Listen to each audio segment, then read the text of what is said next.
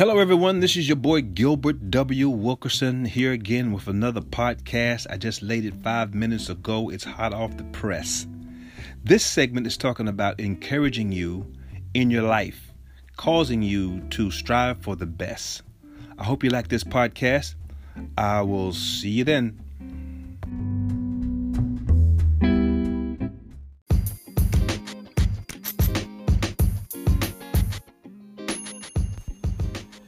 You know, I grew up poor, and my dad used to take us to the store. Sometimes me in particular, he and I. And he would give me something like a quarter, and he would say, go get your candy bar and bring it back up to the counter. And, you know, we'd go home. But I tell you, even today I think of it, it was embedded into my mind and my thinking. This particular incident, every time I would go to the store, I would have a hard time choosing which candy bar out of the 10 candy bars to get. I would stay there at that counter in front of those candies, struggling so hard to decide which one I would get. Finally, I would pick one up and bring it to the counter, and I'd get there. My dad and this store owner would still be talking. And I said, well, I'd still be sweating. I'd take it back and I'd pick another one. And finally, my dad would almost have to drag me out the store to pick one candy bar to take home with me to eat. And I asked myself, why was I so traumatized by that incident? Because, you know, having a quarter is all that you can buy. Your choices are very limited to what you can have in life. And all I had was a quarter. And I asked myself, and I'll ask you that same question. Does God give us a quarter and say, go choose out of the 10, go choose one? If so, then we're so limited by what we can have in life. I don't think God is this way. I don't think God is selfish. I don't think God is the kind of person that gives us a quarter and says, as an analogy, go and choose one. You can only have one of those. You know, the scriptures tell us that he came to give us life and life more abundantly. I think about Jews and white people. And if you talk to a Jew, they won't tell you, but they believe that they are blessed people. And they believe that they should have. White people, they grow up and they say, I'm white, I should have this because I'm white. But black people, they come to the point of say, I shouldn't have this, or I don't have it because I'm black. See, it says also in the scriptures, as a man thinketh in his heart, so is he. You know, transformation comes by you taking advantage of your thoughts, taking authority over your thoughts, and stop thinking poverty. Like I said, you don't believe God just gives you a quarter. He may give you a quarter, but he gives you the potential to make more. But if our constant thinking is, I'm not supposed to have this because of who I am, because of my family, because of my community, because of where I live. No. I remember Ben Carson, who grew up poor and in poverty with a single mom, 2 kids at home raising them. She couldn't even read. But something sparked in him that got him to change his attitude towards life at a very young age. He came possessed with the ability to overcome obstacles and to get the good grades and to do well. You know, everybody has that capacity to do well in life. Everybody has that capacity and the potential within them to do something extraordinary. I think human beings are extraordinary. But you have to think that yourself. You have to think that you're extraordinary. You're extraordinary doing extraordinary things. As a man thinketh in his heart, so is he. If you keep continuing to think in the same way you think all the time, the same way, you can never get out of the rut of life. How do you change? How do you change and get out of the rut? What do you start doing? You start thinking different thoughts. I have to do that myself when I'm lying in bed sometimes. I think about wealth. I think about riches. I think about seeing myself in now nice homes.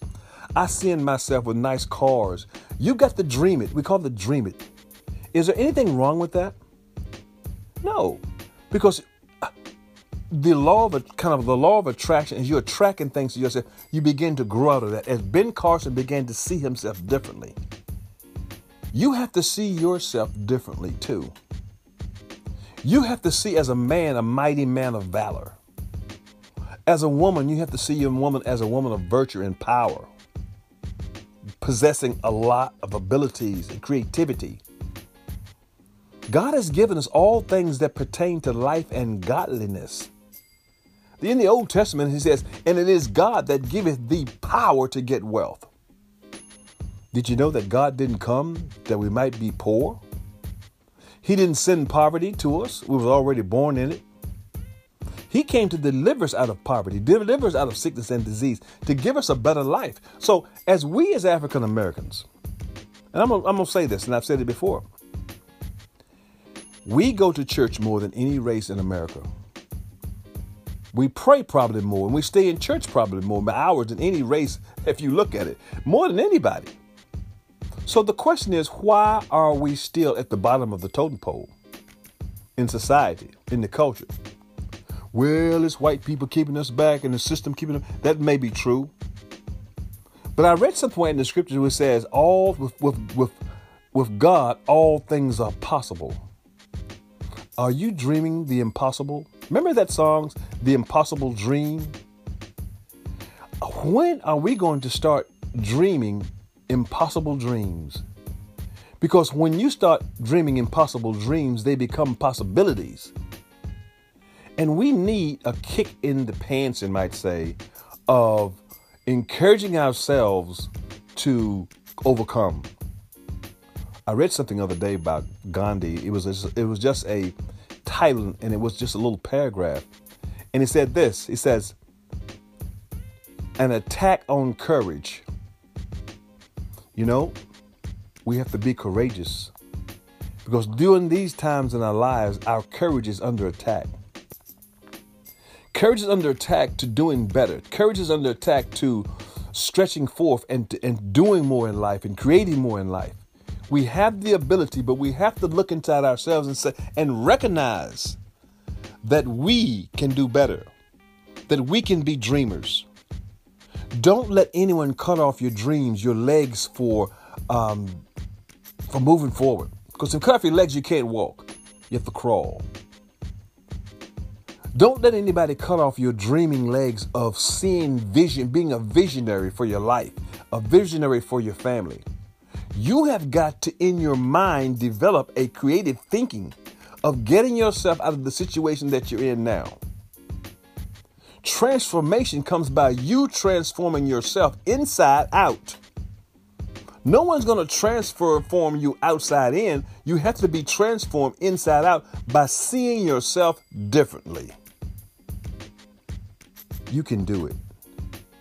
We're here to tell you at Black Society for Economic and Social Transformation, we know you can do it.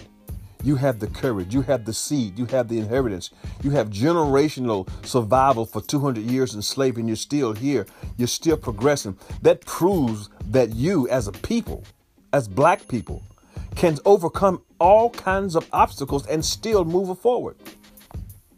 So we encourage you today in this podcast to be brave, be courageous, dream big, don't give up.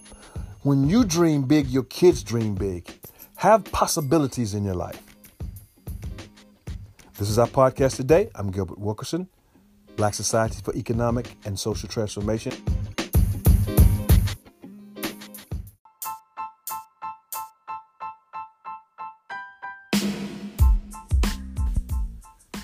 Hope you liked the podcast today, and I hope that it encouraged you to dream big.